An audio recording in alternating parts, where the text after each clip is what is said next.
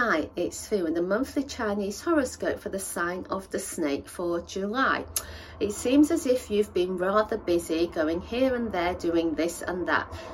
Maybe this month it's a time for you to sit down, have some quiet time and think about what you need to deal with that you have not had time for. There could be certain things which you need to think about and plan for. So take some time for yourself and have a great month. Remember to share our horoscopes with your friends and subscribe. Thank you for tuning in to Feng Shui Foon.